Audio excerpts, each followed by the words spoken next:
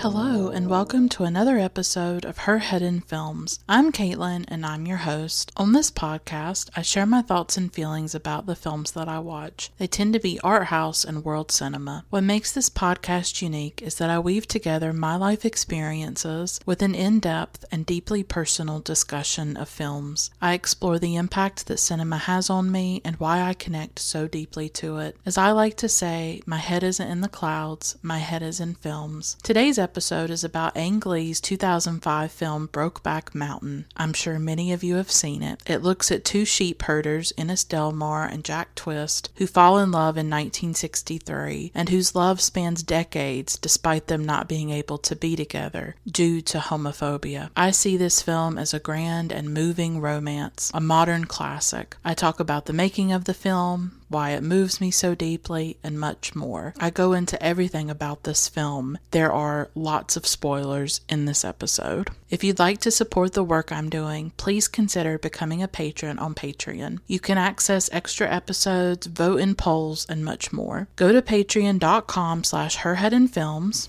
That's patreon.com/herheadinfilms for more information. You can also review the podcast on iTunes, tell your friends and followers about Her Head in Films, and or follow me on social media and interact with me on there in a positive way. I'm on Facebook, Instagram, and Twitter, so I won't delay anymore. Here's my episode about Ang Lee's Brokeback Mountain.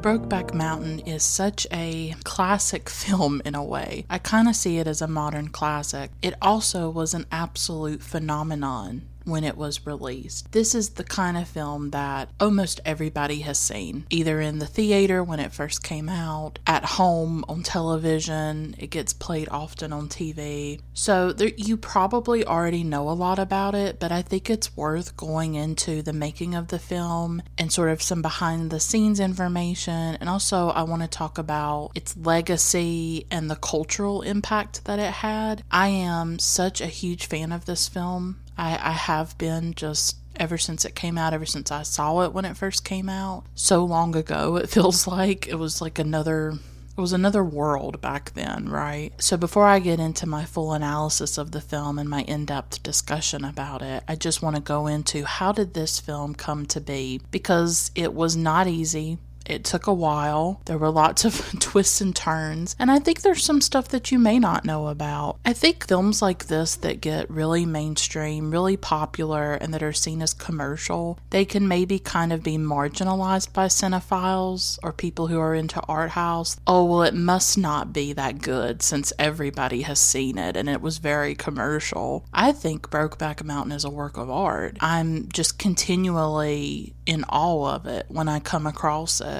I remember a few years ago, maybe, my mom was watching it like on HBO or something in the living room, and I went in there and I started to watch it again. It had been so long since I first saw it back in 2005. I think I had forgotten about it because 2005 I wasn't really a cinephile yet at that time, but I saw it in a movie theater, and I'll talk more about my experience of seeing it at that time when I talk in depth about the film. And it had just fallen off my radar. I knew it was a good film, but sometimes you need to be reminded, and sometimes a film being so successful and so commercial, you kind of forget the artistry that's involved, and it does feel like, well, oh gosh, if this appeals to everybody, then it must not be that great, or it must not be that moving or something like that, or it must be shallow because it appeals to so many people. I guess I'm going off of kind of how films are today, where so many of the big films are the action movies. They don't have that kind of power for me. And I know that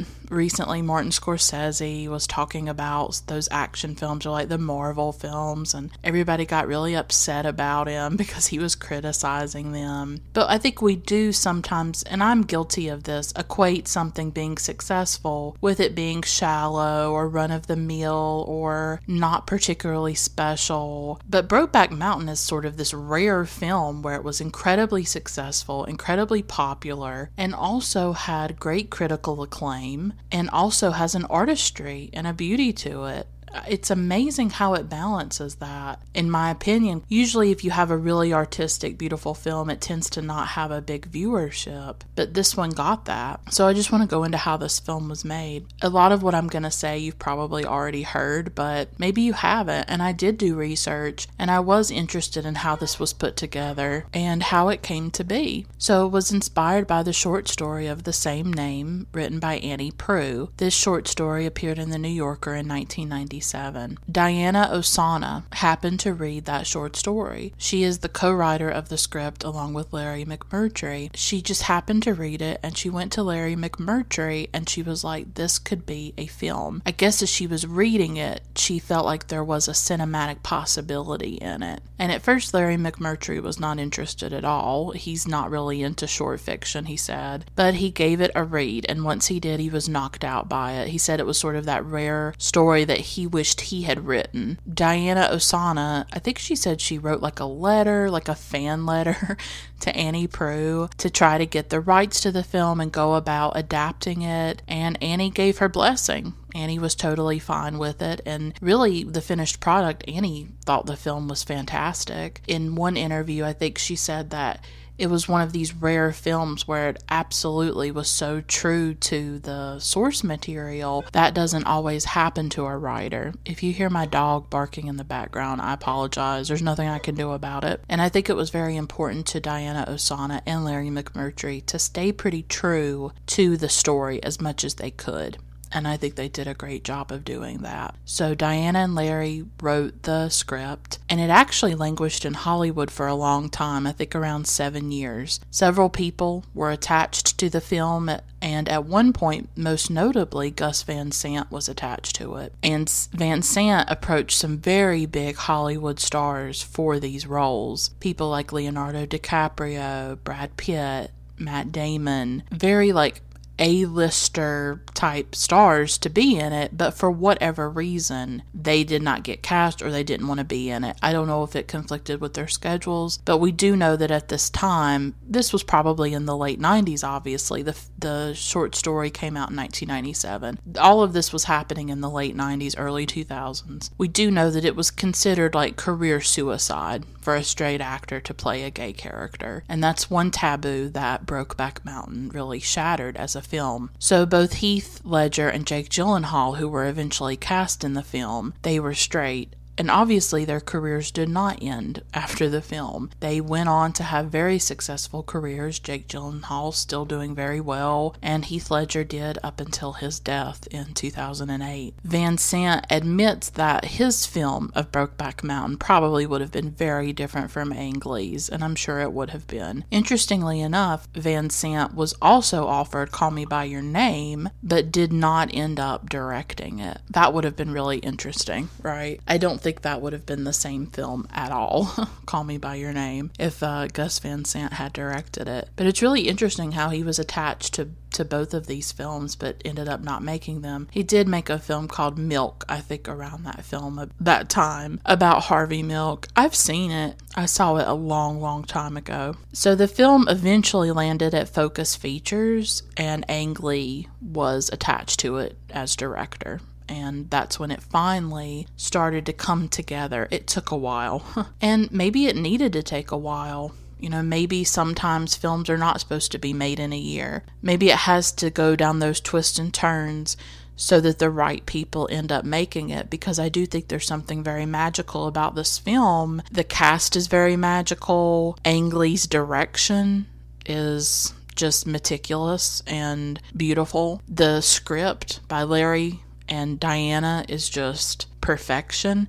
You know, so many things came together perfectly for this film. That doesn't always happen. When Ang Lee read the story and also the script, he was very moved by it. He actually became emotional upon reading them. He'd just come off a really difficult experience directing a 2003 film called Hulk, which was about the Incredible Hulk. It had Eric Bana, Jennifer Connelly in it. It was just a difficult shoot. It was really terrible for Ang. And he was thinking of giving up filmmaking. His father had also recently died around that time. And he was just, I think, feeling very low. And he was really struggling. And he says in interviews that Brokeback Mountain really brought him back to film, back to this art form that he loved. Helped him recapture the passion that he had for filmmaking. So I think it's interesting that during this hard time that he was having, this script, this film kind of became a life raft for him, a lifesaver in a lot of ways, and the film brought him back to life. This is a very generative film in that way, where it regenerates and renews Ang Lee, and then it also literally generates life when Heath Ledger and Michelle Williams fall in love, and then Michelle ends up giving birth to Matilda,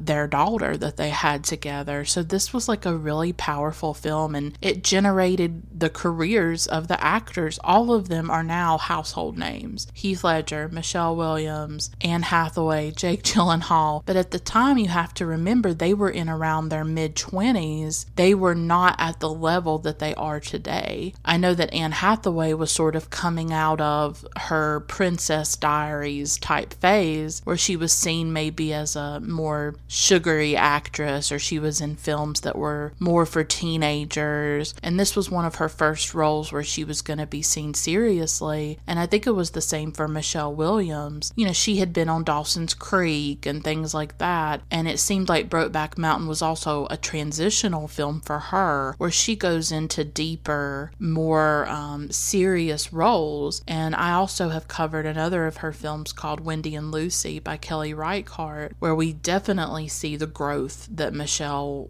Williams underwent as an actress. I think it started with Brokeback Mountain. That was in 2005. Wendy and Lucy came out in 2008. So Brokeback was so pivotal for her, probably really set her on the path that she's still on, where she has this amazing ability to balance commercial projects and like art house, more serious projects, and those two things sort of merge together with Brokeback, and they're in perfect balance. So this film was very generative, you know, brought Ang Lee back to life, gives birth to this beautiful love between Heath and Michelle, which unfortunately they did break up before he died, but they had a daughter. I mean, this film is responsible for like the life of Matilda, right? It really sets these actors on a great path and generates their careers, or sort of takes them to the next level, I would say. Ang Lee, he saw it as a love story. That is the main thing for Ang Lee. This is a big, grand, beautiful love story, and that was the heart of it for him. But I think he was also drawn to the characters of Ennis and Jack because they're outsiders as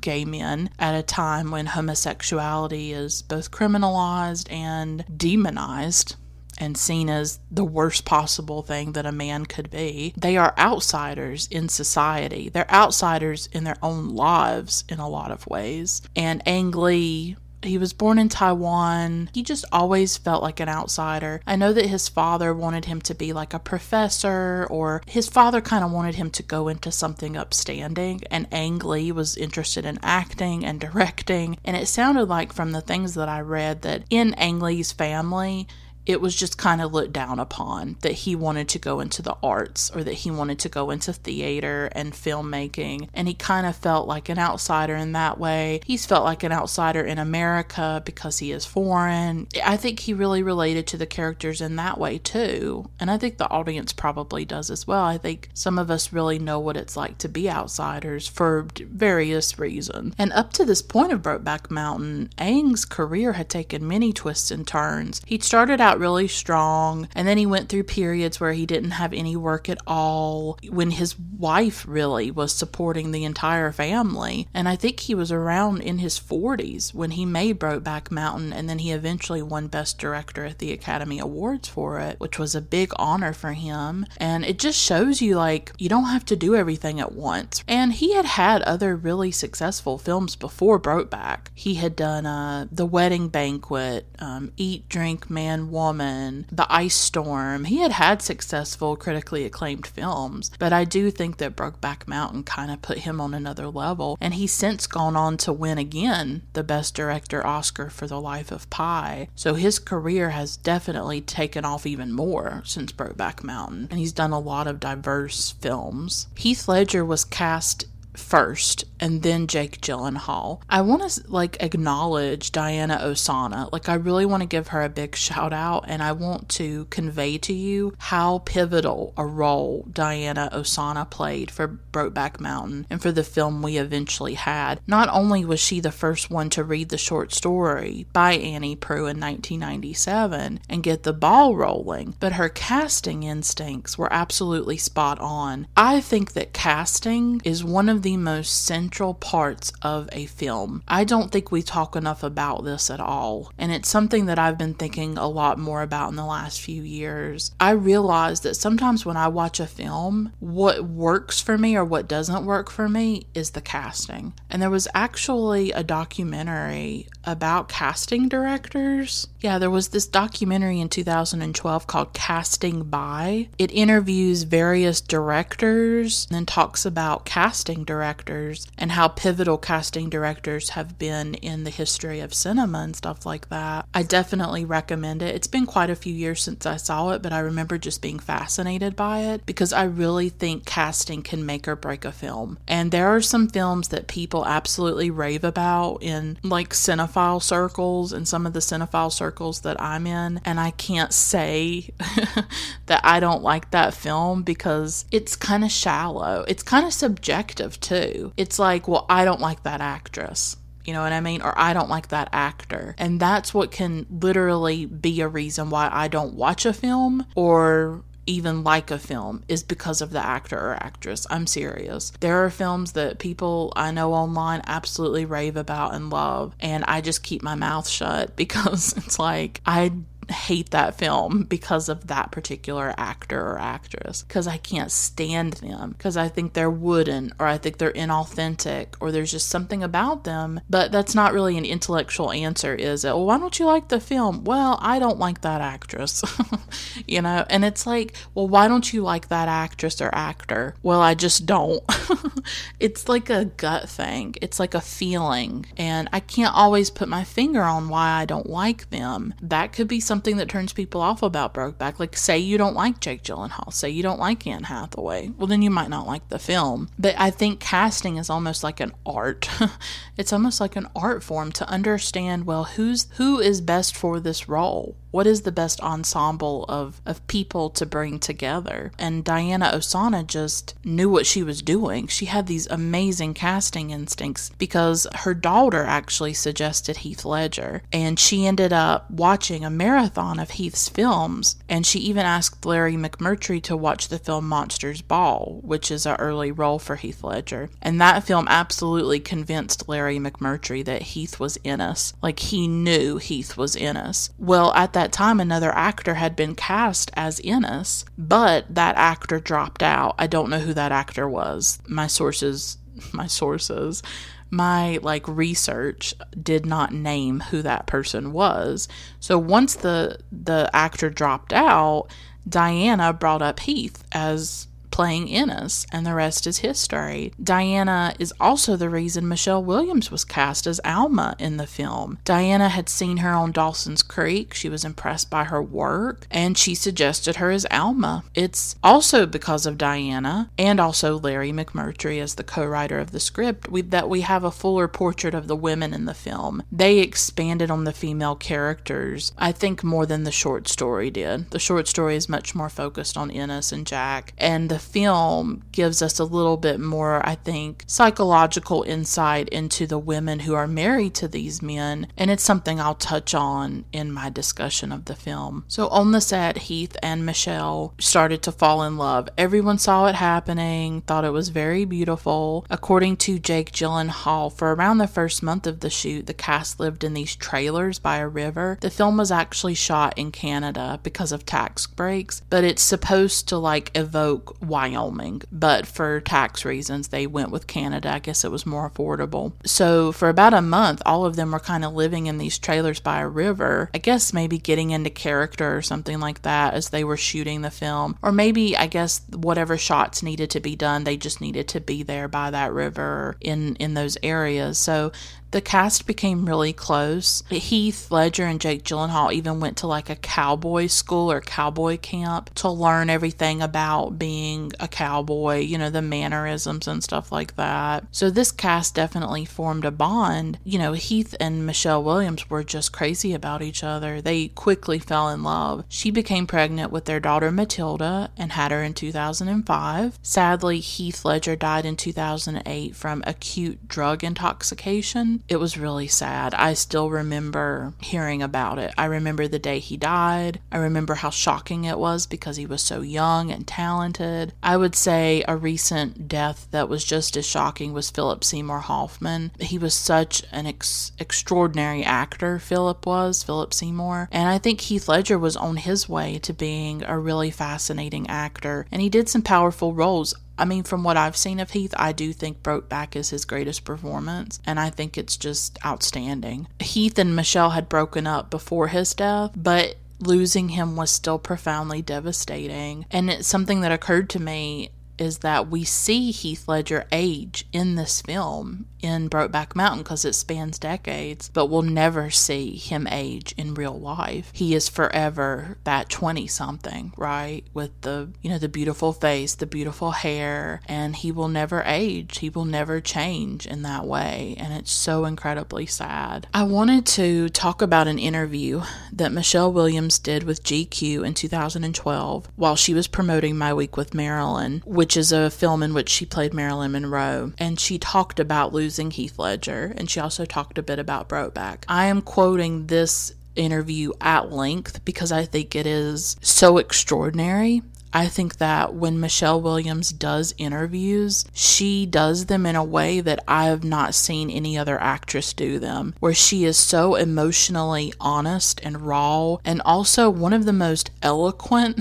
people, or most eloquent actresses or celebrities that I've ever come across. I just want to sit on a couch with her and talk about life and love and cinema, and I just want to be in the presence of Michelle Williams because I think she's so extraordinary as like a person and an actress. I really almost feel like we haven't seen the full range of what she can do, but she shines in Brokeback Mountain. She shines in every role she does, in Wendy and Lucy, in Meek's Cutoff, in so many films that I've seen her in, and I think she's just going to continue to get better and better. But this interview moved me so much, and this particular segment that I'm going to read out to you, I just have to share it. I want it to be in this episode. I just want it. I want you to hear it. I want you to feel it. And I want to say the words with my own voice because they're just stunning. What she gets at in this interview is such like a searing, moving articulation of grief and loss that I've just rarely come across, especially in something like a celebrity profile or, you know, an interview for a magazine. It's like those are usually very sort of shallow and on the surface, and she takes us much deeper. And a link to the full interview will be in the show notes, and links to all my sources and all my research will also be in the show notes. So I'm going to quote it, and it's a very long passage, but I think it's worth it. Quote, "When Williams sits down for our third and final meeting, I ask her about Brokeback Mountain. I do want to know about her memories of making the film, but we both also know where this is going. She tells me about being Ang Lee's first auditionee for the role at 8 o'clock in the morning, and how she tried to sell him on the notion that landscapes are inherent in your character, and so her Montana upbringing made her the right choice. Maybe that's even what swayed him. Either way, he chose wisely. There are plenty of fine Michelle Williams performances from before then, her 2003 cameo in The Station Agent, for instance, but this was something more. The stillness and broken love of her despair seemed to anchor the grander melodrama that surrounded. I ask whether it was a difficult role to play. She pauses for a moment, then answers, not compared to what everybody else had to do. When she and Heath Ledger saw the finished film together, they complimented each other, but beyond that, they weren't sure. I didn't know what to make of it, she says. Maybe when you see something different for the first time, you don't know how to categorize it. It doesn't really fit with anything else. Like the first time you listen to Bjork, the first time you eat sashimi. She hasn't seen it since, but she does know what she thinks of it now. I think it's a great film, and it's probably obvious, but she pauses for a long time. And when she picks up the thought, her voice is quieter and higher. Well, he's really quite astounding in it, Heath. I ask her why she thinks they were so drawn to each other. A long pause follows. All the pauses will be long from now on. There's an answer that I know, she says, but I don't want to say. She talks around this not saying for a while, then says, our initial meeting, the circumstances of how we first met were cosmic or something. They were together through the shoot, and soon she was pregnant. Yeah, a lot of things happened at once, she says. It's a bit like we had a lot of things to do because we didn't have a lot of time or something. We also talk about a book that was important to her in the aftermath of Ledger's death, Rebecca Solnit's A Field Guide to Getting Lost. Williams once quoted a line on Nightline that helped her. When you have truly lost everything, then at least you can become rich in loss. The strange thing is that Williams misquoted, and for this purpose improved, Solnit's actual words. And when everything else is gone, you can be rich in loss. I didn't know I had done that, she says, and explains why the thought was so useful to her. The rich in loss made me laugh. I would just think, filthy, stinking rich, in a perverse gallows humor kind of way. It made me laugh. It made me feel drunk. It made me feel high with loss, in that tightrope kind of way of sadness and hysteria. And when you don't have ideas like that, it feels too messy to bear. It gave me great comfort. It was something I would repeat to myself like a mantra, because for some time it felt like we had lost everything. And those words, that idea, calmed me down. There is a question I have been wanting to understand the answer to, but have been feeling that I simply can't ask. Eventually, I just ask it anyways. Do you think there was a part of you that imagined the two of you would somehow end up together? Immediately, I wish that I hadn't. The look on her face, a kind of juddering, visceral alarm at what has been said. I don't wish to see that look many more times in my life. That would make me way too sad to answer, she says quickly, and I hurriedly begin another question about something completely different, hoping that if I say it fast enough, these new words will chase the old words away from where they are hanging in the air between us, and maybe she will let me pretend that it was something I never said. No, she says. I said it would make me too sad to answer, but it's also, and she nods, even as her voice breaks once more with tears, one of my favorite things to imagine. And through the tears, a beaming, almost beatific smile stretches room wide across her face. It's actually one of my favorite places to visit, unquote. I just had to share that. That interview is by Chris Heath, and I think that he did an extraordinary job of doing the interview, of writing about the interview. That moment where she says that that's one of her favorite places to visit, to imagine the life that her and Heath Ledger might have had. You know, he was struggling with drugs, and I think that was a big reason why they broke up. Maybe he would have got clean. Maybe they could have gotten back together. You don't know. Those possibilities are over. And she'll never know. And it sounds like when she fell in love with Heath on the set, like she said, it was cosmic. It was something special. And I wonder if she's ever found that again. I wonder if she's ever felt it again. I don't know. When she brought up Rebecca Solnit, that shocked me because I love Rebecca Solnit, and I especially love A Field Guide to Getting Lost. It's a book that I read when I was very young, probably 19 or 20, and I know it had to be after my father's death. It was definitely a book that I read after I lost my father. I lost him when I was 16 in 2006, and I remember finding A Field Guide to Getting Lost at the Dollar Tree. And for those of you who don't know, the Dollar Tree here where I live in the South, it's a store where everything is $1, including books. They have a book section. It's usually schlock. It's usually crap books, like self-help or like weird memoirs or whatever. But one day, every once in a while, you'll find a great book. Like, I still remember the thrill of finding a volume of Susan Sontag's diaries at the Dollar Tree. I got it for $1. And I remember finding a field guide to getting lost. I wish I still had my copy. I don't. And I just devoured that book. It was one of the most beautiful books I'd ever read up to that point. And the way that Rebecca Solnit wrote about loss and art and history and activism and so many things in that book, the way she wove together like memoir and history, it was just extraordinary to know that Michelle Williams was also influenced by that book. It's actually been really influential. I know that Beyonce, I think she named Blue Ivy after that book, or she was inspired by that book, I think, or maybe a quote out of it or something like that. But she was definitely inspired by the book, and so was Michelle Williams, and so was I. It's like one of these books that I think a lot of people just, somehow it comes into your life and you connect to it. And so for her to mention it in that interview was fascinating to me, and everything in it is just so beautiful. Like, that film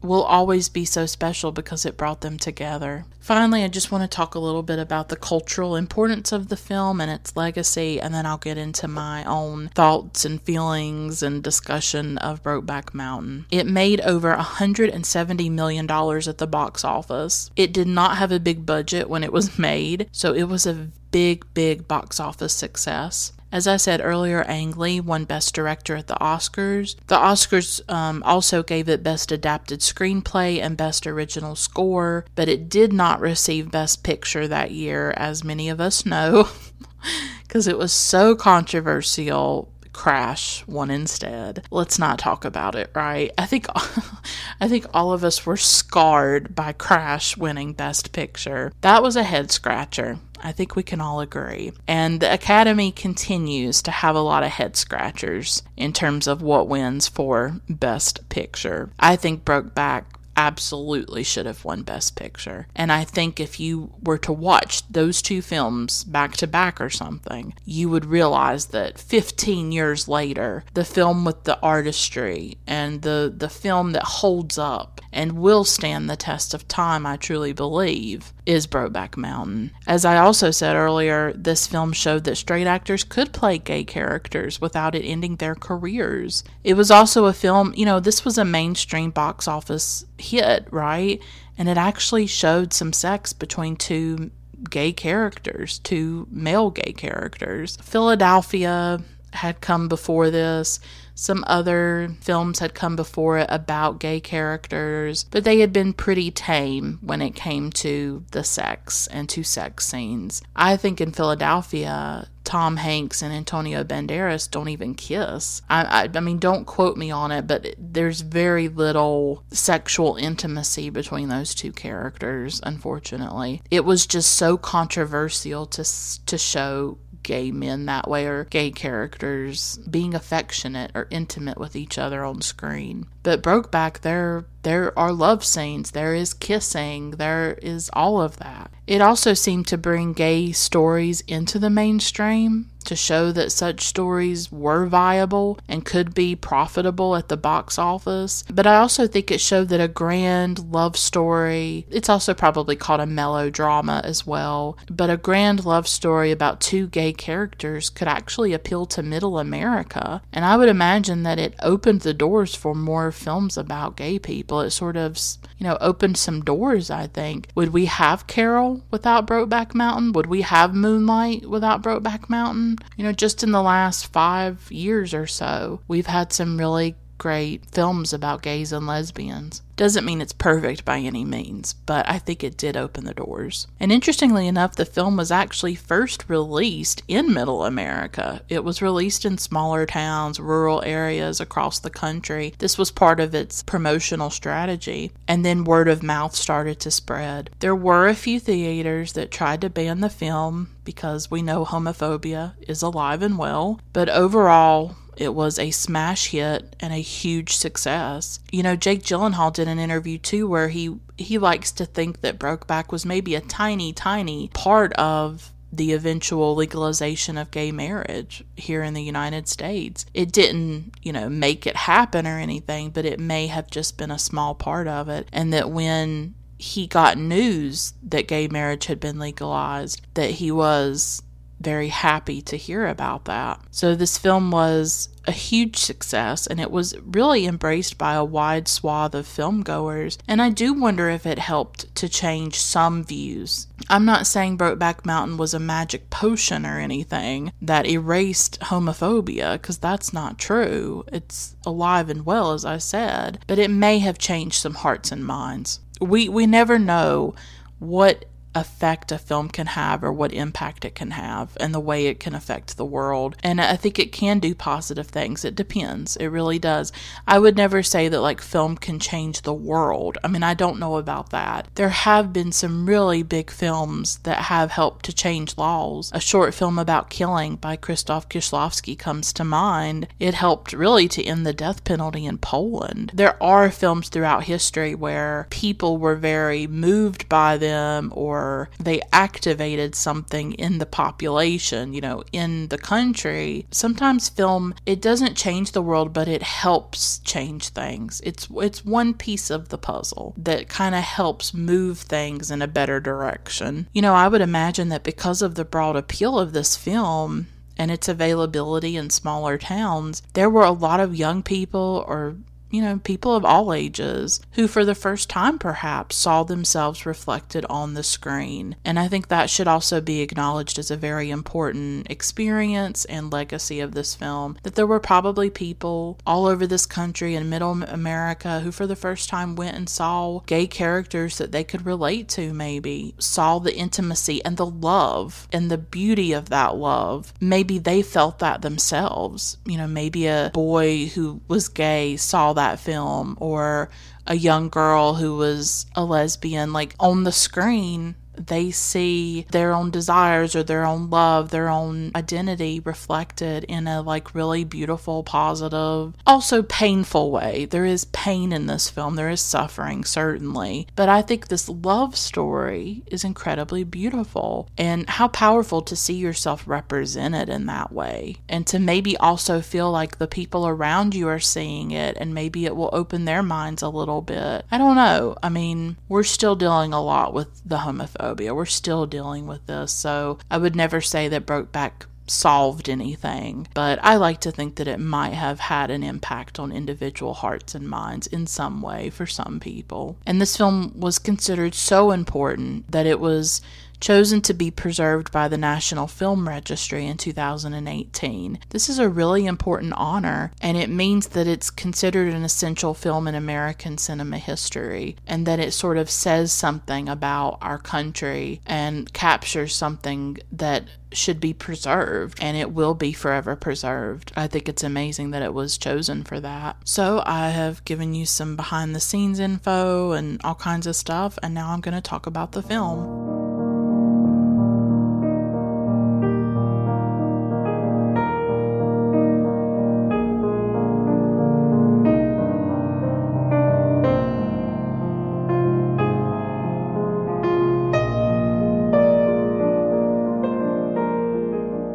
I have a lot to say about this film. Watching it again for the first time in quite a few years. I know a few years ago I said that I walked in the living room one day and my mom was watching it and I rewatched it, but that was quite a few years ago. It's been a good amount of time since I really sat down, watched this film from beginning to end. It did not disappoint, and my opinion of it remains that I do think it is a modern classic. I do think it's one of the great love stories, honestly. There's something magical about it in the way that all the parts came together, from the writing of the script to the casting of the actors and actresses, to the direction, to the music. Films like this are quite rare.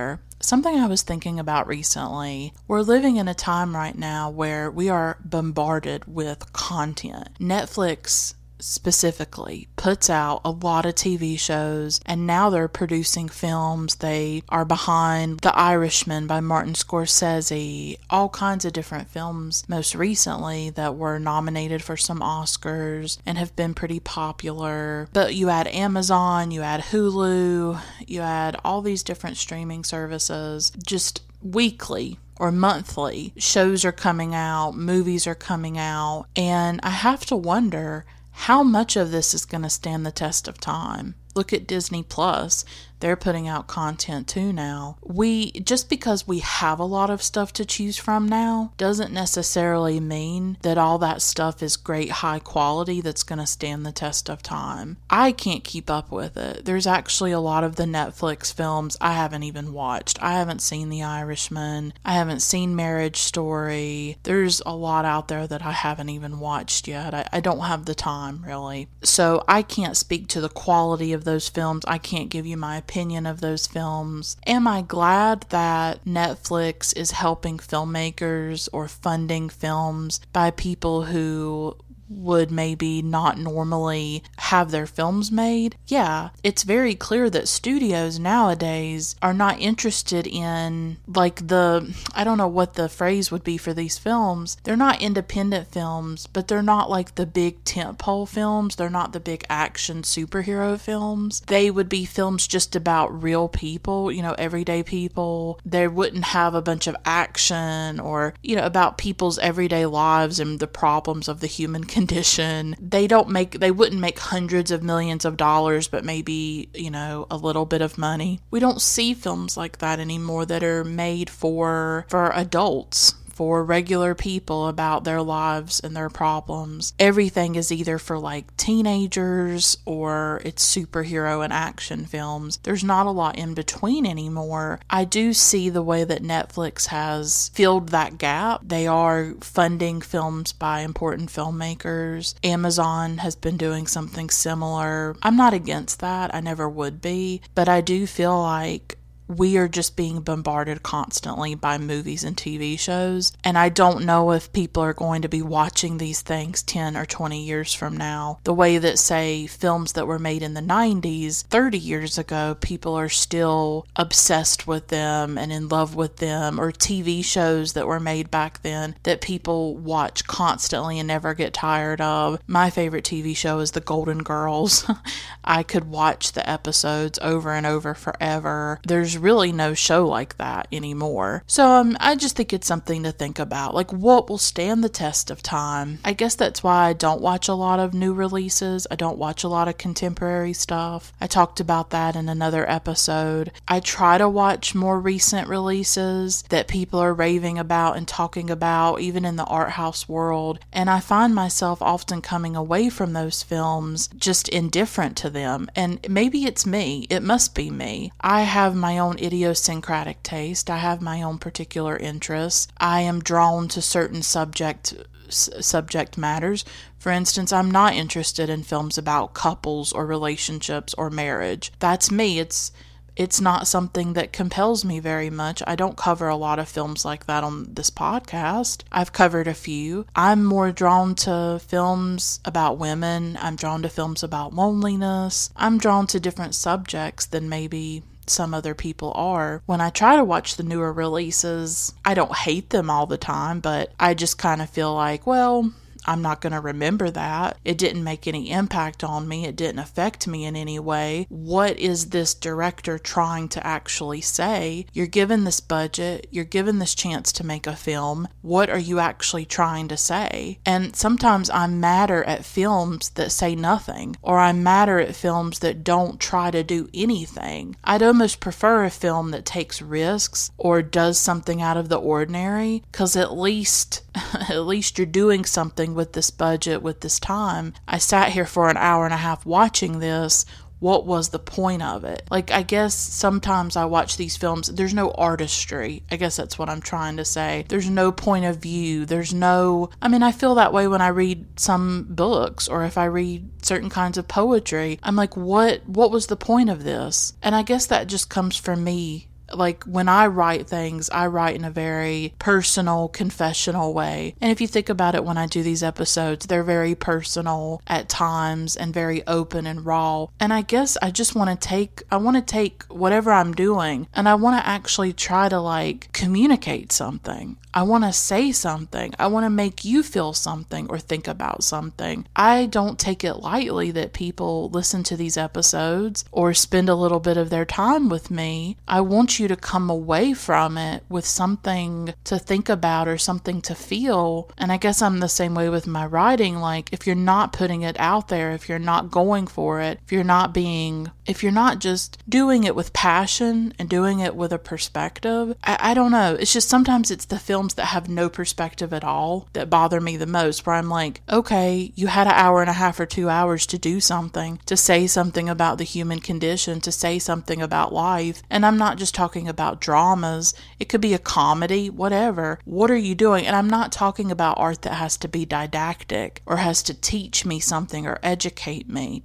Don't misinterpret me. I'm just talking about creating art that matters, creating art that is doing something that is having an effect on the audience. That's what I'm trying to say. And I think some of the Netflix stuff or some of the shows and movies can be a little bit like junk food. You take it in, you wanted it, you craved it, and then afterwards, you don't feel full.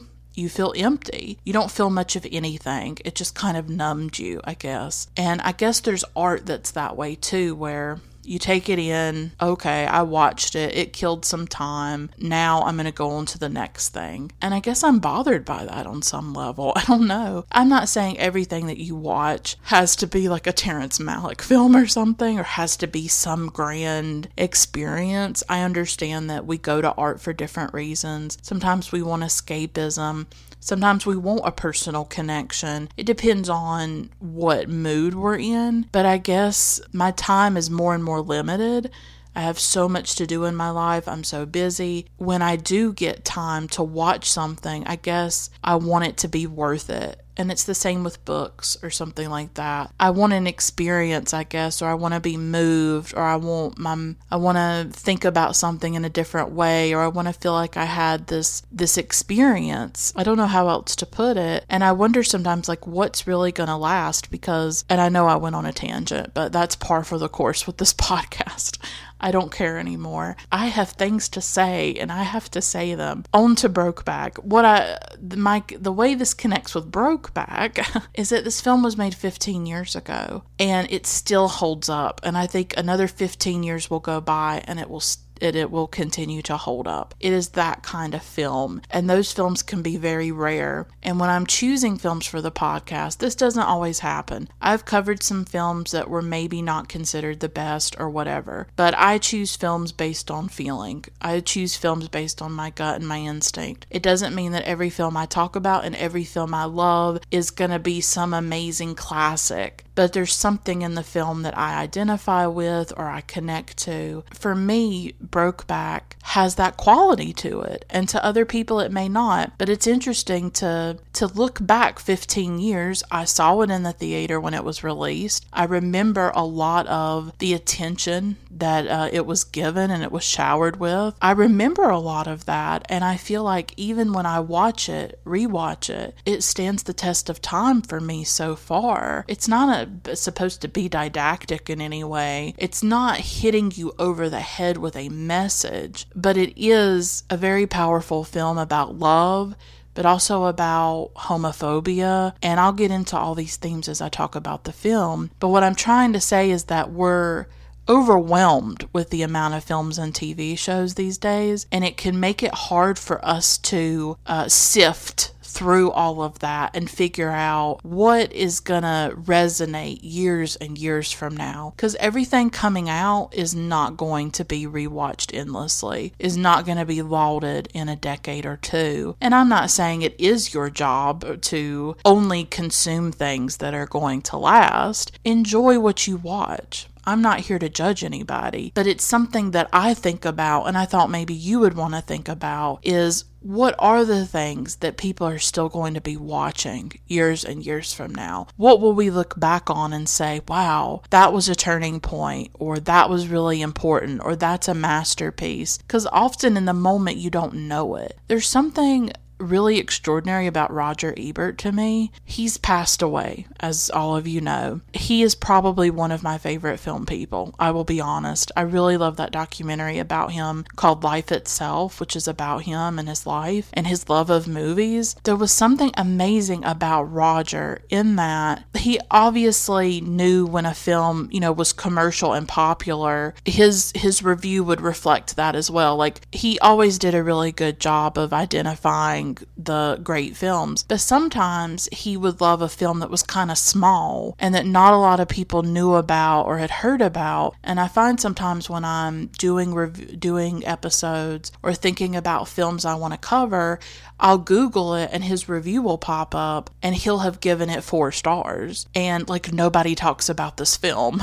Or I'm not talking about Brokeback, but the particular film that I was Googling. It's just amazing to me how he was able to tap into the popular films and see the quality of those. And then he also seemed to see the quality of like the obscure films too. And with Brokeback, he was right on the nose about it, and he gave it 4 stars and really loved it. I don't know, he had that quality of being able to identify films that would stand the test of time, and I think that's kind of a rare ability to be able, in the moment, in the context of when the film is released, to have this feeling that, in a decade or 2 decades, people will still be talking about this film. And I feel like Roger Ebert kind of had a feeling for that, and I just think it's kind of fascinating. I wanted to mention it. But with Brokeback, this film holds up. I'm going to talk about it, and we're going to talk about why it holds up, what it's looking at, the performances, some of the themes. There's so much in this film. There's a richness to this film. It's a product of Diana Ossana and Larry McMurtry's script, and of course it is because of the origin story by Annie Proulx, that original story in 1997. But it's also Ang Lee.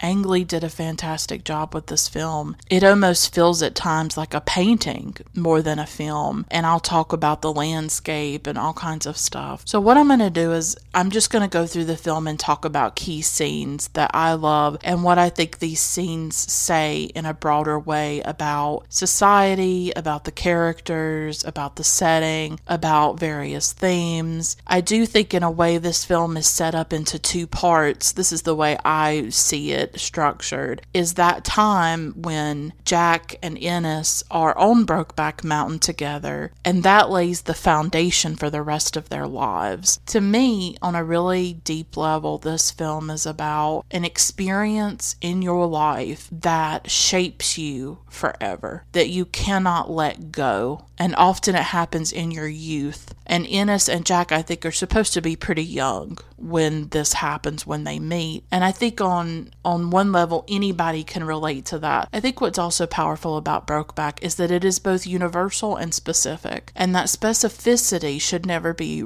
erased. I'm always frustrated with people who say, but it's universal, it's universal. And they often want to say that about films that are about marginalized people. And yes, there are wonderful universal themes in Brokeback Mountain, from loneliness to the struggle to love to working class struggle. All kinds of things in this film are very universal. But at the heart of the film, it's homophobia. It is about how Jack and Ennis cannot be together because of the society and the time period in which they live. And that should never not be looked at. So it balances both, where there's themes in it that anybody can relate to, that somebody like me, a young woman living in the South in 2020, can relate to this story about, 2 gay men in the West in the 1960s. I absolutely relate to certain things about it. At the same time, I understand that there are things about it that I will never understand. I will never know what it is like for gays and lesbians and the homophobia that they face, or what, a young gay little boy goes through, being called names and being beat up because he is attracted to the same sex, right? Like, I will never know that experience. I can have compassion for it. I can fight to try to change this world to make it so that that little boy or that little girl who loves other girls, that they can be who they are and they can express themselves and be comfortable with their sexuality and live in a safe world for them, but I'll never fully know what that experience is like for them. And just as I will never know what a person of color goes through or any kind of different groups of people, we are all just living our own lives and we're very separate from each other. But I do think that art, and specifically cinema, can be a way for us to enter one another's lives and experiences and consciousness, and it can give us more compassion. It can give us more understanding about the diversity and the complexity of the human condition, and that is what this film does so well. This film is about homophobia. It's about the damage of homophobia, the just destruction of it, the destruction to the human soul of this kind of hatred and what it does to people. It also, for me, as I said, is about a defining experience in your life that you will never escape or be free from. For me, that would be the death of my father when I was 16 years old. It happened in 2006. I circle around to it constantly on this podcast because this is the only outlet that I have to talk about my grief and my struggle with it. And because it was almost like this domino that set all these other dominoes crashing down. It's like it was this thing that brought my life to a halt and detonated my life, honestly. And because of it, all these other things happened, from depression, anxiety, agoraphobia, poverty, health issues, disability, and so much of what I've been through can be traced back to the root of his death. And I see with Ennis and Jack that the root of their lives is Brokeback Mountain, and it will always be Brokeback Mountain. That is why Jack wants his ashes put on Brokeback Mountain, because he knows that everything he is stems from meeting Ennis and what happened between the two of them and the love that they had for each other. And of course, society kept them from one another. In a way, this film, it's a Western, and it's sort of like an old Hollywood melodrama. As I was watching it, I was reminded a lot of like Douglas Sirk's films, like Written on the Wind, All That Heaven Allows, Imitation of Life. It felt like this big grand melodrama, like in the way that Douglas Sirk made them, or even thinking of like Todd Haynes' Far From Heaven. I have an episode about that, and Todd Haynes was inspired by Douglas Sirk. That's what Brokeback felt like to me. This big grand melodrama, made you cry, made you feel. For better or worse, you can judge me, whatever. I love it. I love melodramas. That's something that I realized about myself in the last year or so when I did my Todd Haynes episode about Far From Heaven, and I was going back and watching some more Douglas Sirk. I was like, this is what I love. I love melodrama. Do I love my minimalist art house? Yeah, but I also love melodrama, and I have no problem embracing that part of myself. But as I said, Brokeback Mountain and this relationship between Ennis and Jack, this is the foundation for everything. It's why a huge chunk of the film lingers on it. You know, it's why the film begins with it, because everything else branches off from it. It's the roots, and everything else is sort of the tree. I see the film structured as Brokeback Mountain, and then at the aftermath of Brokeback Mountain, everything that comes after. I mean, at that time, Ennis already knew Alma and they were engaged, but then Jack Twist goes on to meet Lorraine and all of that. We see their lives. It's interesting because we see their lives together on Brokeback, and then we see their lives where they're separate from each other and they have to live without each other. They struggle, and it's almost like they sort of they stagger through life a bit, because they're not together. They have to find a way to go on, only seeing each other a few times a year over the almost 2 decades that they know each other until Jack's death. That's the heartbreaking part. Ang Lee, you know, he gives us the love, he gives us the romance, he gives us the connection that these two men feel, and then he takes it away. The story does that as well, and we feel the pain of them having to live apart and never being able to be together. But the film begins in 1963 in Signal, Wyoming. Much of the film takes place in Wyoming, and then when Jack moves to Texas, film alternates between Wyoming and Texas. Heath Ledger is the character that the film begins with, and I do think that he is the heart of the film. He is the primary focus of the film in a lot of ways. Heath Ledger was Ennis. Larry McMurtry saw it when he saw Heath in Monsters Ball. He knew Heath Ledger was born to play Ennis, and you feel it immediately. I was thinking about it as I watched the film. Just as soon as Heath is on the screen as Ennis Delmar, Jack Twist, and I forgot to go into the characters and who plays them. Ennis Delmar is played by Heath Ledger. Jack Twist is played by Jake Gyllenhaal. Alma is played by Michelle Williams. Lorene is played by Anne Hathaway, and these are the main characters. And they are the heart of it. This cast is superb, as I said earlier. There's acting, and then there's acting. You know what I mean? And I would say Heath Ledger and Michelle Williams, in particular with this film, are on another level. And that's not to put down Jake Gyllenhaal or Anne Hathaway. Excellent actors. But for me, when Michelle Williams and Heath Ledger are on screen, I am drawn to them. I can't take my eyes off them. Their performances move me the most, particularly Michelle Williams. When I was thinking about how I wanted to talk about this film, it was really hard to just not talk about Michelle Williams. She has really become one of my favorite actresses, I have to be honest. I covered another one of her films on the podcast by Kelly Reichardt called Wendy and Lucy, and you can check out that episode if you would like. I don't even think she's begun to show everything that she's capable of, but she showed a whole lot of it in Brokeback Mountain, and I'll talk about some of those scenes. But Heath Ledger, and unfortunately Heath Ledger died in 2008, as many of you know. I don't think Heath got the chance he should have gotten to show everything he could do. He didn't do a lot of films because he died so young. He died in his late 20s. And you just think about the wasted potential. Not only what was wasted of Matilda not having her father, that is the ultimate devastation. I know personally, when you lose a parent, and what his family lost, what Michelle lost, because I'm sure Michelle still thinks about it. I mean, she did in that interview I shared in 2012. She had already thought about them being together and what that life would have been like. And now she's a single mother trying to raise Matilda. And Matilda will always be a reminder of Heath and of what they were, what they could have been. So his family, the people who loved him,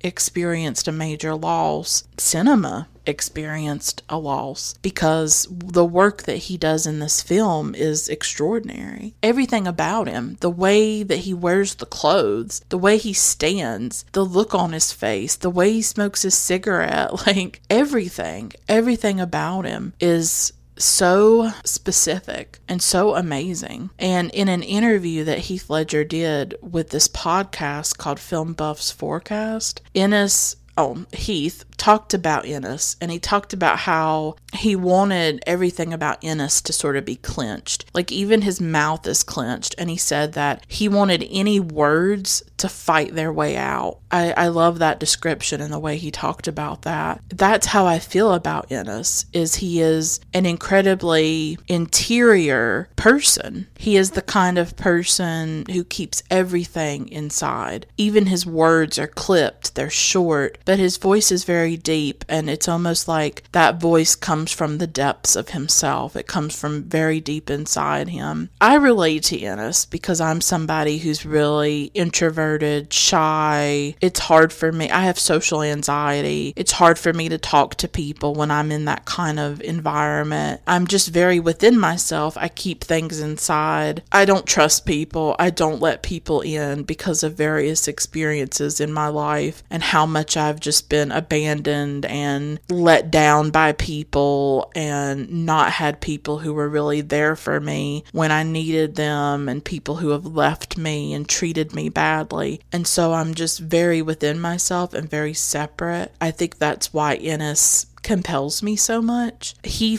just naturally embodies Ennis. I think.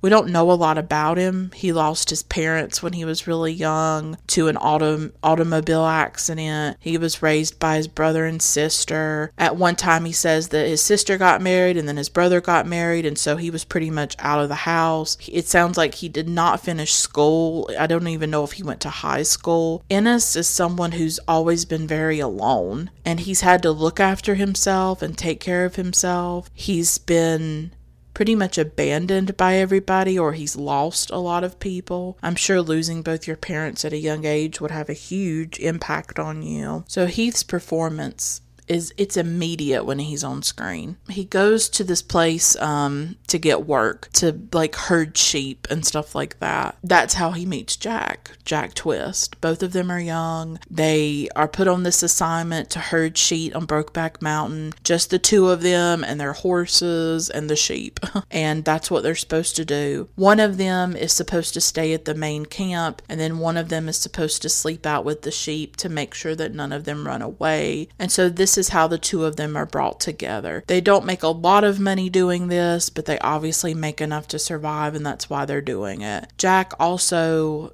I think rides bulls or something like that in the rodeo. But this seems to be their main income and sort of the main thing that they do. When they're on Brokeback Mountain, this is a huge portion of the film, that's when they start to fall in love. Nature in this film, I have to bring up, the landscapes of this film are incredibly sublime. Even though it's shot in Canada, it looks how you would imagine Wyoming and the West to look. Many of the outdoor scenes look like paintings, and a lot of the scenes almost don't even have people in them. You just see the sheep, you see the sky with the clouds, you see the mountains, you see the river. They look like paintings. They really do. And I know Ang Lee was inspired by various painters and landscape photographers and things like that. Ang Lee said in one interview that they even did a little bit of CGI and they added some clouds at times, but the film is truly majestic, and it overwhelmed me when I was watching it again. Almost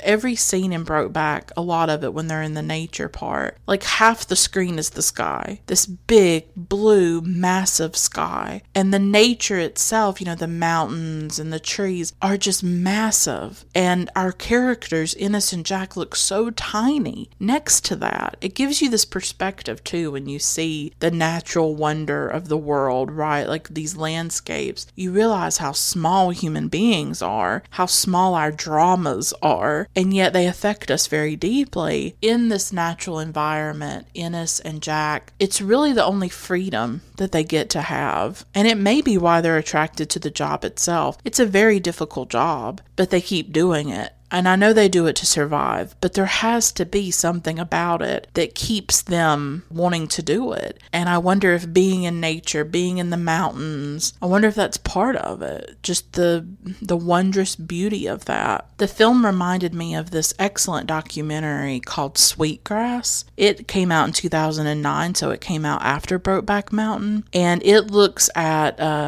shepherds in the mountains of Montana, and it just shows them herding these sheep.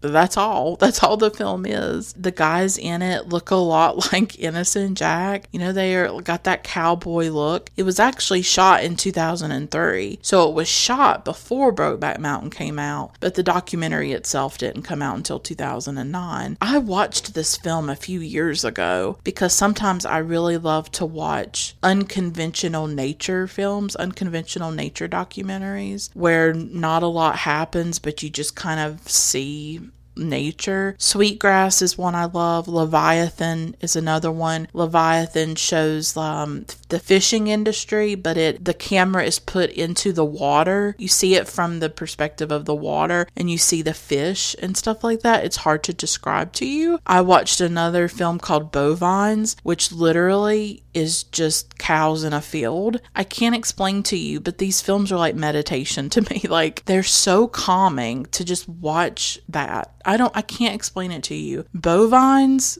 was great. Microcosmos is another really great one that looks at, it goes into the grass and looks at all the little creatures that live in the grass. Wings of Migration is another favorite, and it's about geese and their migration in the sky.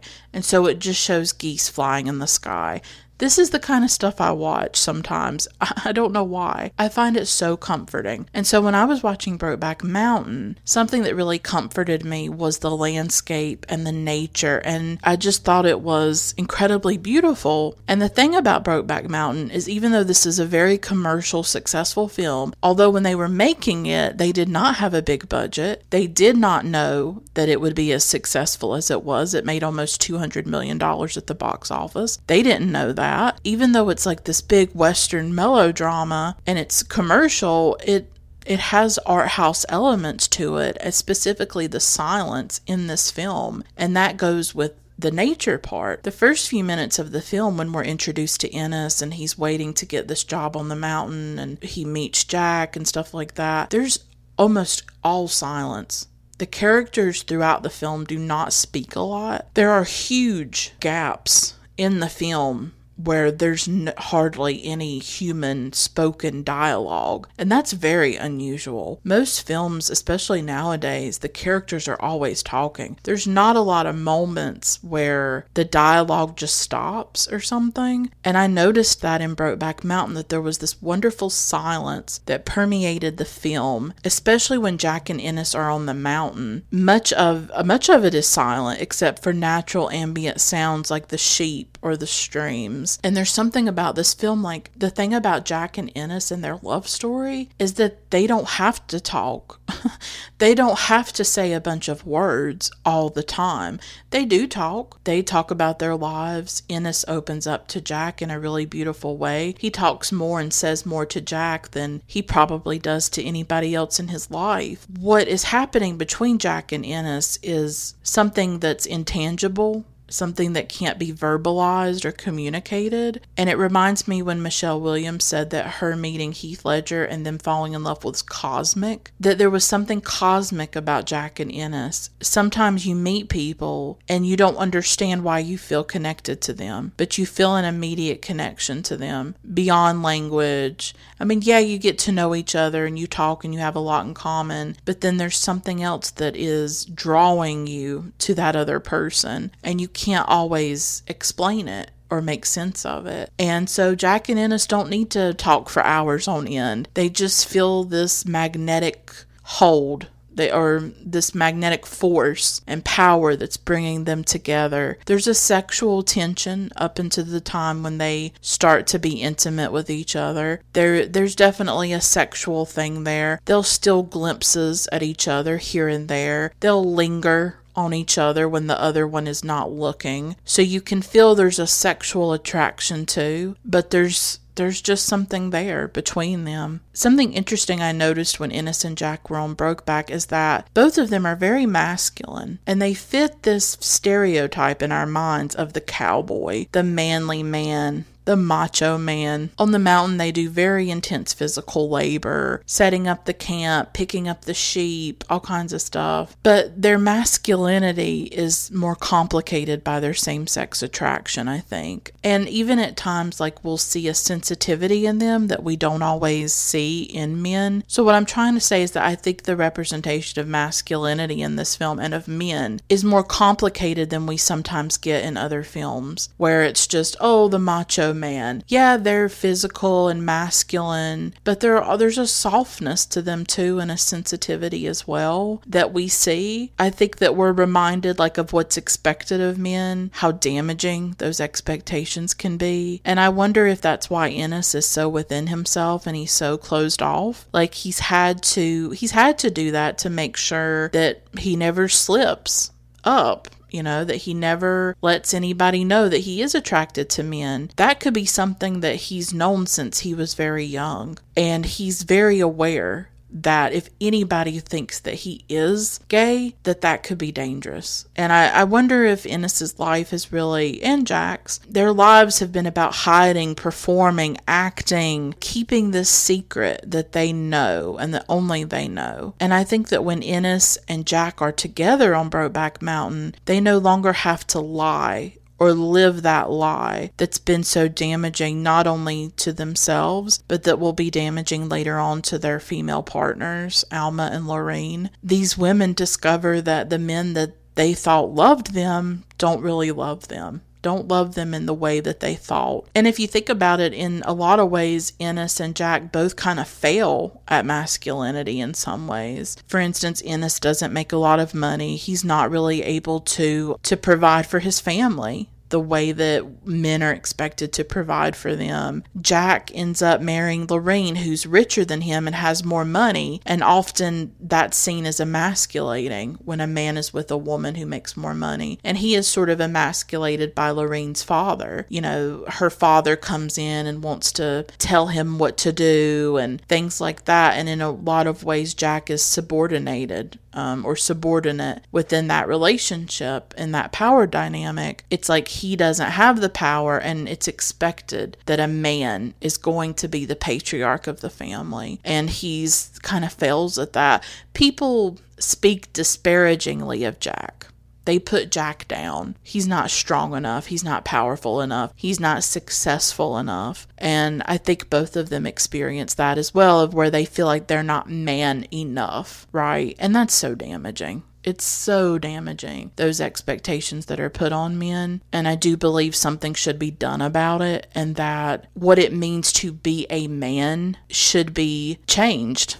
Like, it's so toxic. It's often wrapped up in violence as well. And we see that from Ennis. He's violent throughout the film. And that violence for him, I think, springs from his fear of being found out, and which becomes a fear of other people, and a fear of being seen, a fear of being discovered. He has this violence and this rage in him because obviously he's having to hide all the time, and he's not able to live the way that he wants to live and be who he wants to be. As I said before, Jack and Ennis open up to each other. They talk about their issues with their families. Jack does not have a good relationship with his father. His father doesn't seem to really care about him very much. Ennis left school early, lost his parents. I got the sense that both of these men have been unloved for much of their lives. They have just been trying to survive, and they've never known real connection until they meet. I get the sense that this could be the first time they've ever opened up to someone else and talked about their lives. Maybe no one else cared up to then. Maybe nobody asked about them or wanted to know them. I think I've said it in other episodes. It's very powerful when somebody wants to know you, when someone chooses to know you, asks questions about your life, wants to know who you are, and wants to be part of your life. That is a beautiful thing. It doesn't have to happen within the context of romance, but just feeling connected to another person and feeling like you matter. And not all of us get to experience that. It's not something that I've ever really known. Honestly, the only unconditional love that I've really known is from my parents. So I can relate to that loneliness that Ennis and Jack probably feel. They have the first sex scene between the two of them. It's sort of unexpected. I mean, you know it's going there. You know there's this sexual attraction between the two of them, but it still comes from nowhere. I was a bit shocked by it. And this is a scene I wanted to talk about because I remember seeing it when I saw the film in the theater. My mom and I went to our local theater back in 2005, Regal Cinema. It was at the mall near us. I don't know why we decided to go see Brokeback Mountain, but we did. This, of course, was what I would call the before of my life. It was 2005, so it was before my father's death. I always cut my life into two portions, before his death and after his death. And I imagine that Ennis and Jack think about their lives in that way too, before Brokeback, after Brokeback, because of that defining experience. So my mom and I went to the movie theater to see this. This sex scene, this love scene, was really unexpected to me. I was around 15, 16 years old. Lived in a small conservative town in the South in North Carolina. You have to remember that at this time there was not widespread access to the internet. There was no Facebook. There was no Twitter. I didn't have a computer at that time. The only time I got on the internet was at school. Your life was really, when it came to the media that you consumed, it was television mainly, or if you bought DVDs or you went to the movie theater. That's the way you saw things. Or if you had premium cable like Showtime and HBO, you would see maybe more edgy edgier things that were on those networks. We didn't have HBO or Showtime. I had never really seen two men have sex or kiss. I will be honest. It's not something I had come across up to that point in my life. And it was just different. I think in mainstream media, we will see lesbians sexualized. We will see women sexualized. So I think in a lot of movies, you would probably see two women kissing. It is something that is widespread. That doesn't mean that it's easier to be a lesbian or anything, because now lesbians have to deal with the sexualization and the objectification of their sexuality, right? And that's terrible and it's wrong and it shouldn't happen. And lesbians or girls kissing, it's used for the male gaze. It's used to satisfy men's pleasure and something that they want to look at. It has been less mainstream to show men kissing or men simulating sex in movies. We did not see it in Philadelphia. We did not see it in a lot of mainstream films about gay men. I had not come across it up to that point, and I feel like I sound really sheltered saying that. So this was a shocking moment for me. I will be honest, it's not something I'd ever seen, and I thought it was really beautiful. I thought, wow, these two men are kissing and loving each other. It was I want to say it was a powerful experience for me to see two men loving each other. We don't often see that. Not only do we not see men kissing or having sex with each other, we don't often see men just being tender, whether it's with each other or a woman. We don't often see men vulnerable, and I feel like we saw Jack and Ennis in that way in this film. So I don't want to reduce the film to the sex. I try not to do that when I'm talking about films. What I'm saying is that this was an experience that I still remember. That I still remember seeing this and thinking, that is beautiful. That is amazing to see that. To see two men holding each other, kissing each other. Now, the first sex scene is quite kind of violent. It's shocking in its violence in a way, honestly. I guess I'm talking more about the more loving scenes later on in the film, but this first sex scene where Jack takes Ennis's hand and puts it on his privates, and like all of a sudden Ennis springs up and he's shocked and he bolts up immediately, and it's like this dance between the two of them. It's almost like they're fighting that desire until they give into it, and then Ennis gets on top of Jack and they have sex that way. They don't even kiss in this scene. It's almost primal. It's more sex than love, I think, this scene in particular. But I think the more loving scenes definitely happen later on. You can feel that resistance, and that's something that they have to get over at first. I think there's a fear of what this means, what it says about him, Ennis, I mean. This could be Ennis's first time with a man.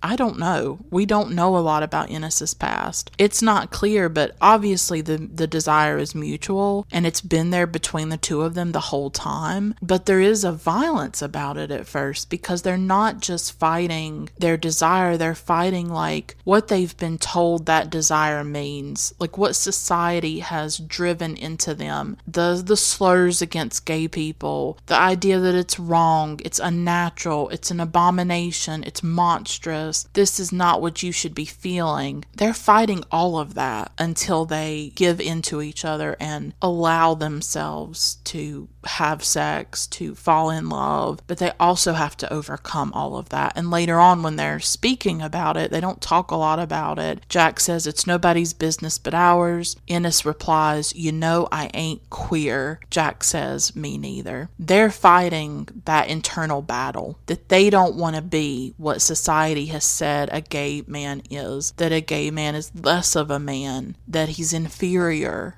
that he's worthless, that he's an abomination, all of these things that they have been told. Like I said, the film's not didactic. It doesn't beat you over the head, but you understand that these are two men living in a deeply homophobic society. That's what the story is about, is like the corrosive, destructive terror of homophobia and what it does to people's lives. And it is still with us. It is still embedded in our society. I just watched a series on Netflix. Speaking of Netflix series, they actually do really good series, especially when it comes to true crime. I will be honest. Some of the best true crime series I've seen in the last few years have been on Netflix. I just watched the series The Trials of Gabriel Fernandez, and it's about this young boy. He was 8 years old in California, and he was eventually murdered by his mother and his mother's boyfriend. He was tortured for months on end. He was beaten and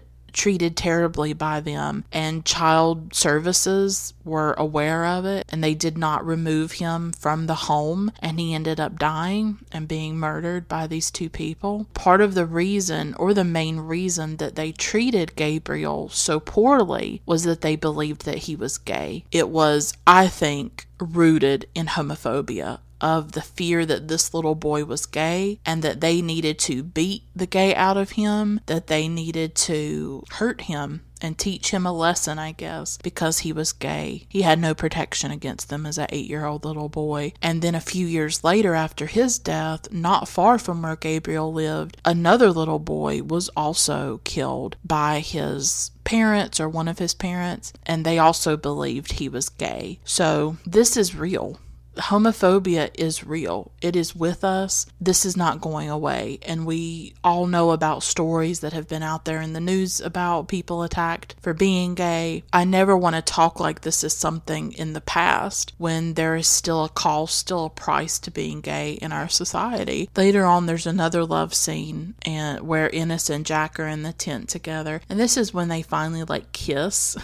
They show that tenderness with each other. It's not just sex. You can feel the connection there. They're more like making out. And there's something about Ennis in this scene where it feels to me like this might be the first time he's been able to engage with his desire that he's probably had all his life. He seems to sort of sink into Jack, to melt into him and surrender to him. I love the passion of this scene. I personally, when it comes to love scenes or sex scenes, I prefer ones that are more passionate rather than really sexual, I guess. I don't know. I love when people are touching, when they're holding each other, when they're kissing really deeply, when you can feel the hunger and the desire that they have for each other, and they're just touching and holding and skin to skin. I love that. I love seeing depictions like that. It's like they drink each other in this scene. I absolutely love it. You can feel that connection between the two of them. And what I meant to say earlier about nature, and I don't know why I forgot, was that Brokeback Mountain gives Ennis and Jack privacy. It gives them seclusion. It gives them the space to be together freely without worrying about being seen or spied on. Because once they're trying to get together in the real world, it's much harder. Where do you go? What do you do? There's always people watching. That was part of life back then. What do you do? When they're in Brokeback Country, I guess you could say, or when they're on Brokeback Mountain, that's not their worry.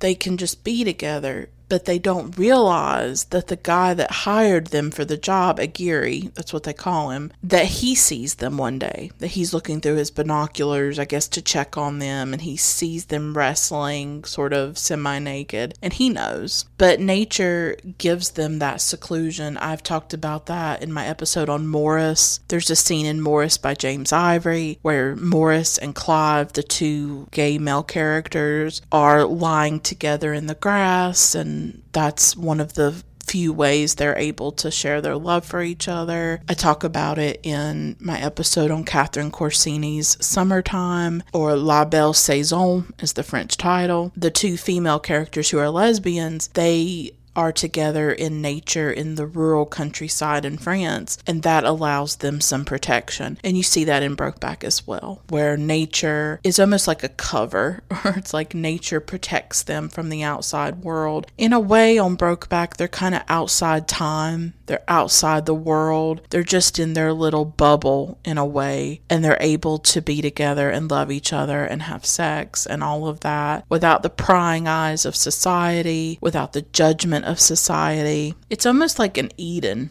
for them. Jack and Ennis are almost in this Eden with each other. That is, it's almost like a paradise away from the world. And it gives us an idea of, at that time in the 60s, what the world could be. That there could come a time, there could come a world when two gay men could be together, two lesbians could be together and open. And there would be no judgment, there would be no threat of violence. And what a beautiful world that would be. But Jack and Ennis at that time are not able to have that. They are trapped.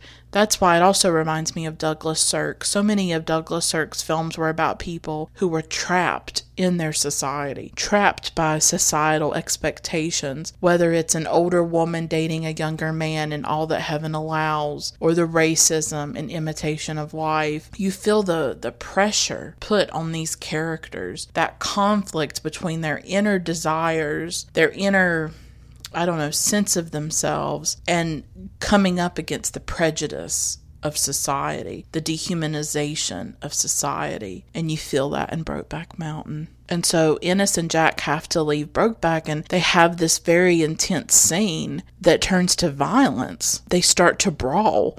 Jack actually punches Ennis in the face, and his nose starts to bleed everywhere, and the blood gets on Jack's shirt too. It gets on both of their shirts, and they're punching each other. It's scary to me how quickly men can turn violent. The world of men has always been mysterious to me, and the presence of violence is always there, and I just find that really frightening. But with Jack and Ennis, violence seems to be tied to their desire, or the violence springs from the fear of the desire, of what it says about them to love each other and not women, because they're told their whole lives, you're supposed to love women, you're supposed to want to be with women, but that's not what they want.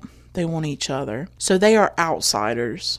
Always, no matter what they do. They will never be, quote unquote, real men, though they play that part and they keep their homosexuality a secret. But in the eyes of society, they will always fail as men because they don't live up to that expectation and that ideal, that image of what a man is. And that scene of their altercation is very important because later on at the end of the film, when Ennis finds the shirts hanging in Jack's closet after Jack's death, he knows. He knew that day that his shirt went missing after it happened, after the fight, and he thought he had lost that shirt. And then it comes to find out that Jack had kept it all those years hanging in his closet at his childhood home. It's just, oh God, that ending. I'll talk about the ending. And their parting is so intense. Jack's driving away and Ennis is walking back home, and it's and he's gonna get married to Alma in a few months. With each other, they don't show any emotion. They're just bye, see ya. It's very perfunctory, right? But as Ennis is walking, he becomes overcome, and he actually almost throws up and has this breakdown, and a man walks by him, and Ennis yells at him, "What the fuck are you looking at?" There's this sadness and this emotion, and then there's that volcanic rage that comes up, that anger. What are you looking at? All of it is contained within Ennis. I feel like with Ennis, he does not know how to handle emotion. He does not know how to handle his emotions. And I think that the way men are forced to suppress emotion is truly terrible, and it has terrible consequences for society, for women, where women are often the targets of men's violence, because men are not really taught how to deal with emotion, how to deal with sadness or anger in a way that is not destructive towards the people around them. So Brokeback happens, and that's the beginning of everything. These two men fall in love, then the rest of their lives happen. Ennis gets married to Alma, who's played by Michelle Williams. And I just want to talk a moment about a scene where Ennis and Alma are sledding together, and Alma falls off the sled. They're wrestling a little bit, but it's not violent. It's very playful. He touches her face. It's very tender, and this scene was actually really important when it comes to the love story of Michelle and Heath Ledger. Diana Osana, in I think an oral history of the film, said this, quote, "The first day we filmed that scene where Michelle's character is on the toboggan and falls off the sled and Ennis is with her, they're laughing. Well, on the third take, lake, Michelle fell off the sled, and at the bottom of the hill she was crying. She'd twisted her knee, and we had to call someone to take her to the hospital. Heath was not about to let her go alone, and as he was getting into the vehicle for her, he was smoothing her hair back. I remember him looking at her, and she looking up at him with these wide eyes. She was almost startled by the attention he was giving her, but you could see it every day from there on. For him, it was truly love at first sight. He was so taken with her." Unquote. I just love that story. So when I watched that sledding scene, I watched it with the knowledge that that's really what started the love affair, or the love story between Heath Ledger and Michelle Williams. And it was obviously a cosmic thing for her, and it was a big, important part of her life. And I think the way she talks about that loss and talks about that grief is still just incredibly moving. If you ever see Michelle Williams doing an interview, you should read it, because every time she's in an interview, she's able to put her thoughts and emotions in the most gorgeous words. I would love for her to write a memoir or write a book. I think she could be a writer. I love Michelle Williams. Unfortunately, in Alma and Ennis's relationship, Alma is obviously subordinate. She is treated the way many women were treated back then. Everything is on her. That's what partly I love about this film, is that we do get the women's perspective. We get Alma's. We don't get Lorraine's quite as much, but I do like that the film made space for Alma and what she goes through as a working class wife and mother and worker, and what she's going through. When Alma and Ennis have sex, she wants to be like in the missionary position. She wants to be able to see him and see his face and touch his face. He really abruptly and roughly turns her over to enter her from behind. She really gets no choice in the matter. Her desires are secondary to his, which is how it was back then. The feminist movement, second wave feminism, was starting in the 1960s. Going into the 1970s, it was happening around the time the film is set, but I'm not sure how much that movement penetrated into rural Wyoming, right? Like a lot of working class women were still dealing with a lot. They didn't necessarily have a way out of it.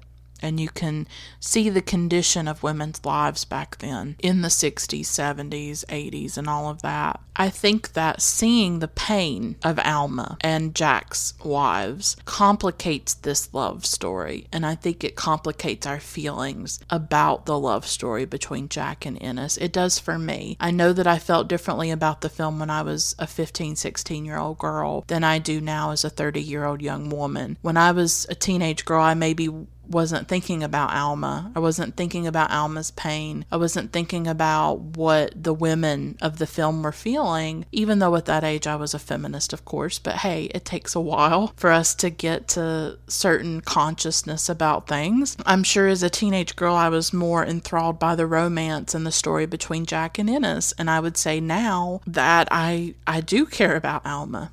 And I do think that her story is important and what this does to her. They're really essentially living in the closet. That does not just affect Jack and Ennis. It affects the women in their lives too. And I don't think that should be ignored. All of them are victims of society's homophobia. If Ennis and Jack could live freely together, they wouldn't need to marry these women. Alma especially, it damages Alma. And it's a hard thing for Alma to take. Jack Twist gets with Lorraine, played by Anne Hathaway. Time passes, it's 1967, and Jack comes into town to see Ennis, and they are going to go on a, quote, fishing trip, unquote, even though it's not really a fishing trip. As soon as Jack shows up at Ennis's home, the two of them are outside and they think they're kind of in a private area. They're very excited to see each other. It's like no time has passed. You can feel this excitement. You can feel like what takes over them when they're with each other and they embrace, and you can feel the electricity and the longing. You can feel that they've thought about each other every day since they parted, all these years, like 5 years now, that they've never really been complete because they've been apart, and now that they're together again, they are whole. Like you can feel that. These are two pieces. These are two halves, and when they come together, they make a whole. That's how you feel about Jack and Ennis. That's how I feel about them. But that passionate kiss comes with a cost because Alma walks out and sees it. And that's the moment when she finds out that Ennis is gay, that he's cheating on her as well, and she just has to accept it. Like, what is she gonna do? She freezes. She's in shock about it. She probably doesn't know how to process it, doesn't have the language for it of what she's seeing. I just imagine, like, what must she be thinking? And I appreciate that the film gives us that perspective, gives us her perspective. And Michelle's acting, as I said, her face is full of devastation. It is palpable. It is palpable. You can feel it through the screen. It just throbs and radiates right there in her face, that her world is coming apart by seeing this. The betrayal that she feels. Ennis, he goes back inside, like later on, it's a few days later, like him and Jack get together at a motel, and then he goes back home and he takes a few things and he says he's going to be gone for several days, and Alma just has to accept it. She's left with the kids. She's left on her own for several days. She's got to take care of the house. She's got to work, the million things she's got to do as a wife and mother, and he just goes off and leaves her, and she knows exactly what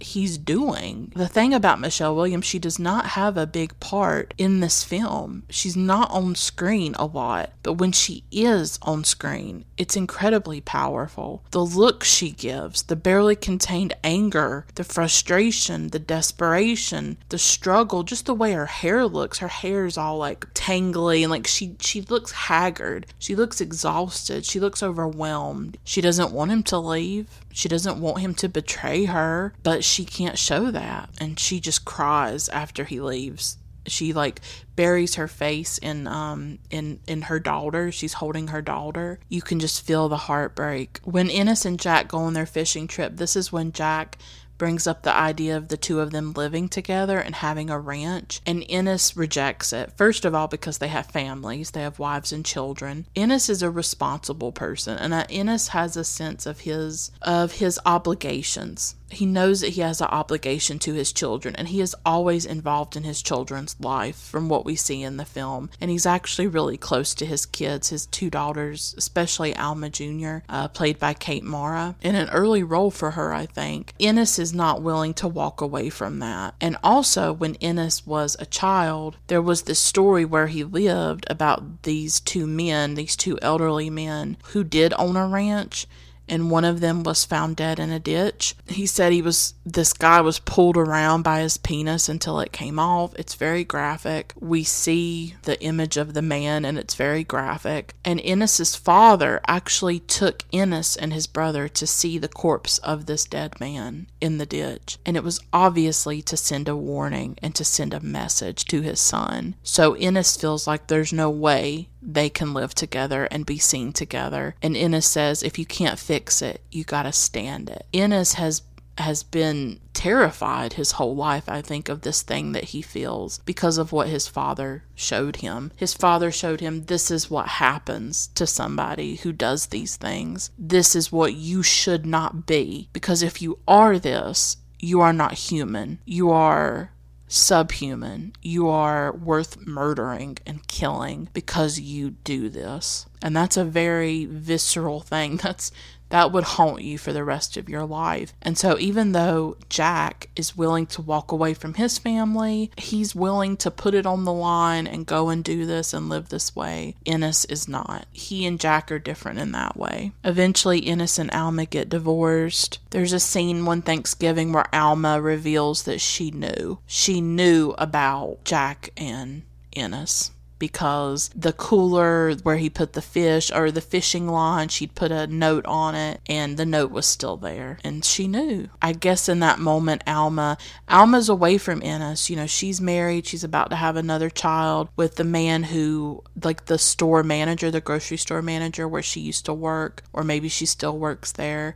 And I think she just wants Ennis to know, like, I know what you did, and he becomes enraged. That violence is still in him. You know, I wonder with Ennis, maybe with men in general, like, I wonder sometimes if men fight just to be touched or to touch, just to make contact with another person. Honestly, the only acceptable way for men to touch is through violence or through sports and athletics. Ennis's violence is just so intense. Maybe he wants the pain of a punch. Maybe that's all that can make him feel. And he's so zoned out and numb for most of the film. He tries to date other women, like he dates Linda Cardellini for a little while, but he seems kind of indifferent to her. He's just sort of wandering around, staggering around, drifting around, because Jack is like his anchor.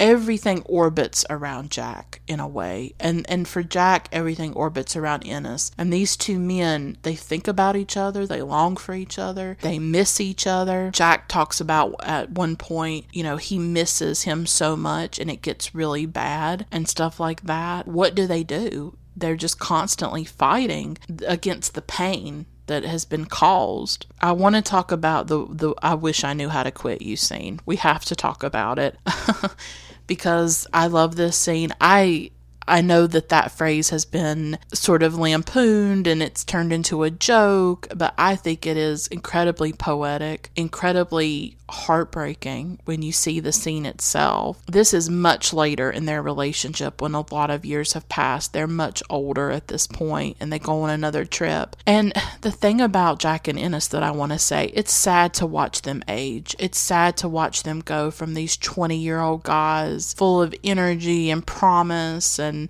to see what they've kind of become. It's hard to watch their lives go by and them not be together. You see the toll that it's taken on them. Their lives have taken very different paths. They have class differences. Jack becomes upset when Ennis can't come on a trip for many months, but Ennis has to work. He can't take off when he wants. In this scene, Jack says that he wishes they could go to Mexico. Ennis says that he knows what men like Jack do in Mexico, and if he finds out what Jack's been doing, that he'll kill him. Ennis stands there and threatens to kill Jack. This is intense. And that's when Jack makes his speech about needing more than what Ennis can give him and how he kind of goes to Mexico to get those needs satisfied when really Ennis is the one that he wants. That's when he says, "I wish I knew how to quit you." And it's become a punchline, a joke, but it's profoundly moving to me, even to this day, the sentiment that it expresses. Love that has turned to hate. Desire that is addiction. Something you can't get out of your veins. You hate someone because you need them and you can't have them. That's what Jack feels for Ennis.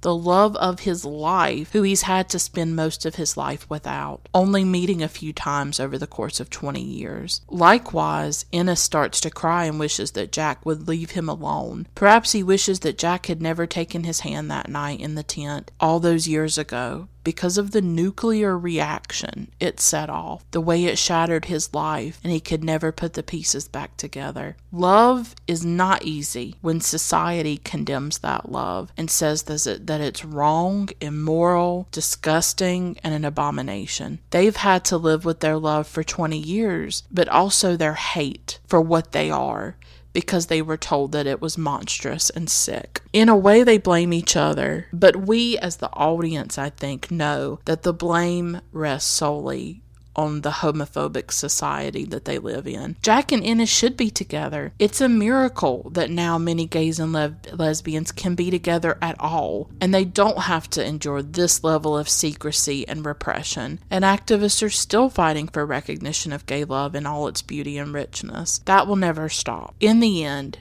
you feel sad at what the world has done to Jack and Ennis. Two men who have loved each other and wanted to spend their lives together, the only lives they will ever have. And we see Ennis collapse and Jack holds him. It's all so much bigger than them. What they want at that time is impossible and really unthinkable. To have a ranch together, to live together, to be with each other, it's unthinkable. And the pain is overwhelming inside Ennis. I think they're broken. I think they love each other, but I don't know if they're really able to love anyone else except maybe their children. Ennis definitely shows love for Alma Jr. and his other daughter, and their scenes together are very tender and beautiful. She loves him so much, and I wonder if Alma Jr. senses something about Ennis, maybe she senses that brokenness. I don't know. The film shows that brokenness along with the love, the passion, the longing. The film shows the love love, but it doesn't turn away from the wreckage that comes about because of that love. Because in that scene, what's so heartbreaking with Jack and Ennis is like, there's not just the love there, there's the pain, there's the I wish I knew how to quit you, it's the I love you, I've loved you for 20 years, but look what you've brought into my life. Look at the pain you've brought into my life. Love and hate are there, and it's sad. It's sad that they would ever resent each other or hate each other. But I think what they hate is, and maybe they can't put it into language, is they hate how society has kept them apart. They hate that they live in a world where they can't be together, and they can't change that world because two people can't change it. They have to endure it. They have to get through it somehow. And it's like it's killing them inside. It's like it's slowly killing them. They don't know how to really love anybody else except each other. And even then, the love that they have is tinged with some of that resentment and some of that hate. Because if they hadn't fallen in love on Brokeback, they wouldn't have had to go through 20 years of this kind of pain. But at the same time, it's made them who they are. That summer or whatever, that season on Brokeback Mountain, they know that it defines them. They know that it has shaped every part of them down to their cells, rearranged their DNA, gone into their bones, this love, this connection. But it's also been so damaging to their lives, to the women in their lives. They're part of this. Their pain and suffering is part of this. All because this love was unacceptable. This love was unspeakable between two men, between two women. That was unspeakable and unacceptable and worth death. Worth being killed over, worth being physically attacked over. It's horrific. It's horrific to even think about it. My favorite scene of the film is after they've had this big discussion and broken down and I wish I knew how to quit you, then they have to leave. And Ennis has to drive away back to his job. The thing is that this is the last time they will see each other. That's also what makes the I wish I knew how to quit you scene so poignant and so heartbreaking, is that is the last time they'll ever be together, because Jack later dies. And my favorite scene comes as Ennis is driving away, and the way it looked to me was that Jack is thinking back to this memory. There's this flashback to one brief moment on Brokeback Mountain. They're young. Jack is standing by the fire. He's barely awake, and Ennis comes up from behind him and puts his arm across Jack's chest, and they just stand there together with Ennis holding Jack, their bodies next to each other for this one moment in time. And you can feel the love, you can feel the warmth of their bodies together. You can almost feel what it must feel like for Jack to have Ennis's arm around him in that moment. And then Ennis walks away and leaves. He has to get back on the horse, and Jack watches him leave with so much love and longing in his eyes. And then we see Jack in the present, and now he's older, angry, watching Ennis drive away again, leave again. And there's just something about that memory, and it seemed like that was maybe Jack thinking back to that moment of just the two of them standing there in that embrace by the fire, that one moment just suspended forever. And I think it's kind of about remembering a perfect moment in your own life that you never wanted to end.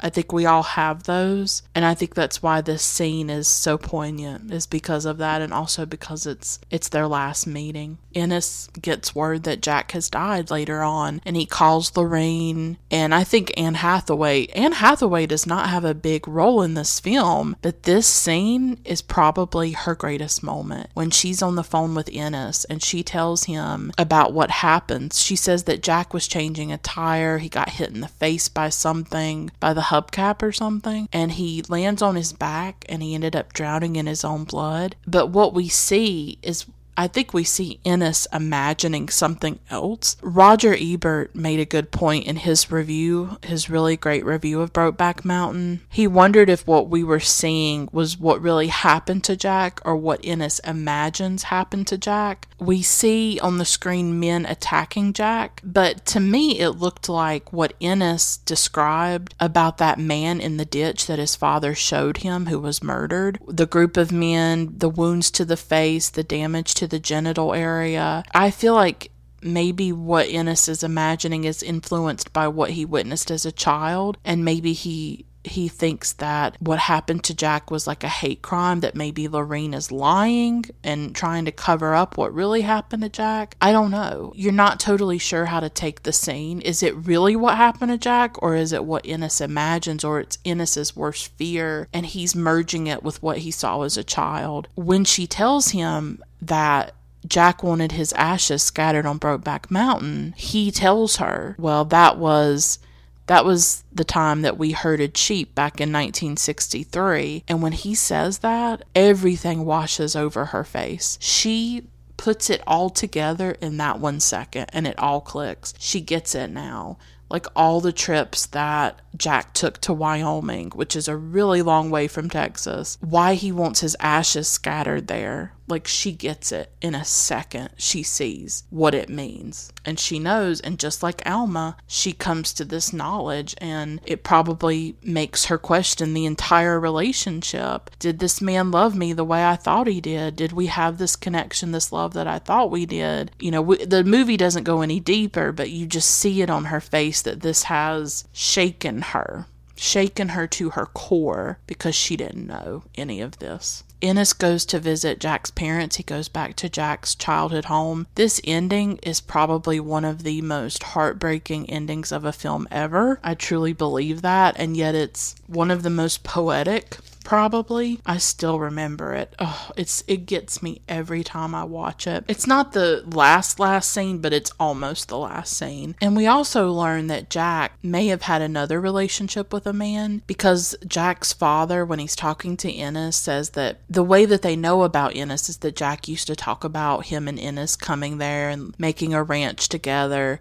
And then in the last few years, Jack had been talking about another man. But I always feel like no matter what man Jack was with, that man was always just a substitute for Ennis. That Ennis was always the one. Ennis goes into Jack's room, and in the closet, that's where he finds the 2 shirts from that day when they had that violent altercation when they were having to leave Brokeback Mountain. When Jack punched Ennis in the nose and he bled all over his shirt and he bled all over Jack's shirt. I think it's interesting that there's blood on the 2 shirts. It's almost like this mingling of their blood. It's almost symbolic to me. They've become one with each other. Like I said, it's like these are 2 halves that make a whole. These are 2 halves of person that make one whole person. And I think like there's something symbolic about the shirts being hung on one hanger, that the shirts are together and it's like one person. That's what they create together. That oneness, that wholeness, that unification, I guess. I think that's beautiful. It also occurred to me that the shirts were able to hang together all that time, but Jack and Ennis couldn't be together. So they couldn't physically be together, but it's like these objects that once belonged to them were together.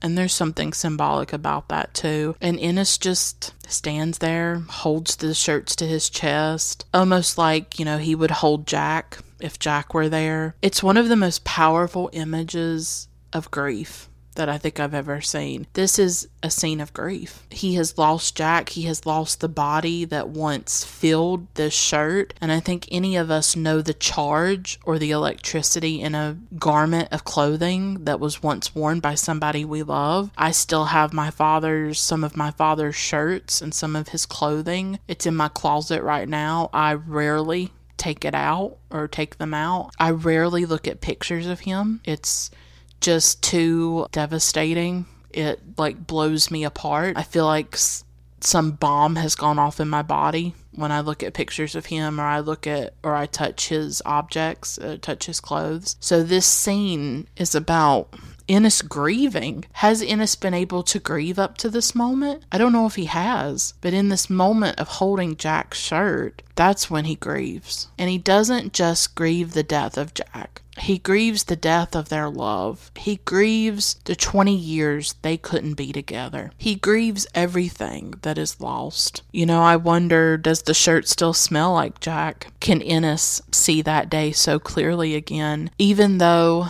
I know Jack said, I wish I could quit you. I wish I knew how to quit you. And Ennis said, well, why don't you just leave me alone? You know, that hatred that came out, that pain. It's hatred that comes from pain. right? Even though they said those things, they still deeply loved each other. And the thing is would they give up the love? Say they could have just never met and just lived their lives. Would they choose to do that, or would they choose to have known this love that radically transformed them and changed them and defined their lives and haunted their lives? Like, would you rather just go through life never knowing that love? Or would you decide to know the love despite the pain that it brings? And I've thought about that. It's like, I've thought about the pain and the grief of losing my dad. And I've thought about some days I wish I'd never had a father, because if I hadn't known him, then I wouldn't know the grief and I wouldn't know the pain. But he was a wonderful father and a wonderful man. So in order